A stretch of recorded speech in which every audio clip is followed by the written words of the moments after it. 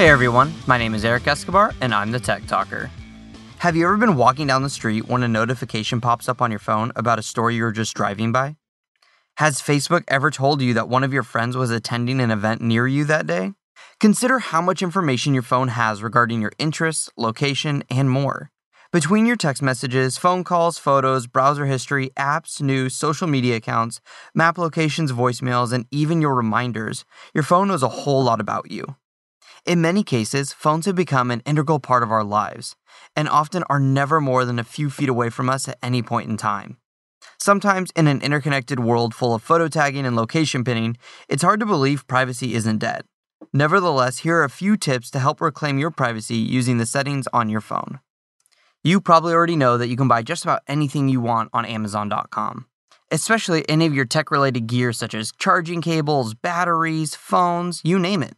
But if you go to quickanddirtytips.com/Amazon and look at the banner on the top of the page, you can help support our show at no cost to you. It's a great way to support the show and make sure that more episodes keep coming your way. Location services are one of the first settings on your phone that you should be aware of if your concern is privacy. Just as a quick note, any of the settings that I mentioned in this episode will be linked to in the show notes of this episode. I'll include both links to Android phones and iPhones because their feature sets are so similar and they make up most of the smartphone market. Location services are the settings in your phone that determine whether or not a particular app or part of your phone can use your location. If you flip through some of the things that you can disable, you'll see that you can turn off all location tracking. There are certain apps that you'll probably want to let use your location though, such as any mapping software that you use for directions. If you disable all location services, none of your location-based apps will work. I personally let my mapping apps have access to my location. If you have ever allowed an app to use your location, the app will show up in the list and you can enable or disable it temporarily. The next setting that you should take a look at is your password. You should always have a password to protect the information on your phone.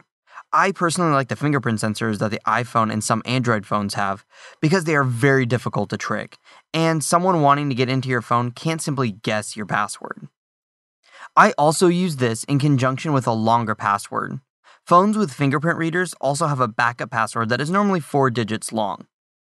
You can almost always use a 6-digit password, a password that has letters and numbers, or if you're using an Android, a pattern of some sort. I generally make this backup password at least 12 characters long because I use it so infrequently since the fingerprint is my primary login. Now you may be thinking, geez Eric, that sounds like a lot of security. I'm not guarding Fort Knox. What would someone want with my phone? Well, I get this question a lot. People seem to say, I have no information worth having, but ask anybody who's had their identity stolen and I bet they'll tell you otherwise. Phones contain an incredible amount of information about you. Birthdays, contacts, emails, you name it. A simple password may be the difference between a stolen phone and your identity being stolen. It's simple to set up one time and it'll keep thieves and sneaks out. Along with this, you should also set your phone to lock quickly. Phones will vary on how long it takes for them to be inactive in order for them to lock. I recommend 1 minute at a minimum. One thing that most people don't realize is how much information is available through Siri and Google Now. If you're not familiar with either of these, they're virtual assistants that you can ask to do any number of tasks, from setting reminders to getting you directions to home. Even if your phone is locked, by default, you can still access them. This is so that you can use them while driving, or simply so you don't have to go through the process of unlocking your phone every time you want to use them. One reason that you may want to disable Siri or Google Now when your phone is locked comes down to what can be accessed through them. Simply asking, give me directions home, read my text messages aloud, or what's on my calendar today could give out a lot of information about yourself you would rather not someone else have. By default, most phones will have some type of ad tracking in them. This will take things such as your location, web history, and apps in order to direct you to advertisements that are more tailored to you.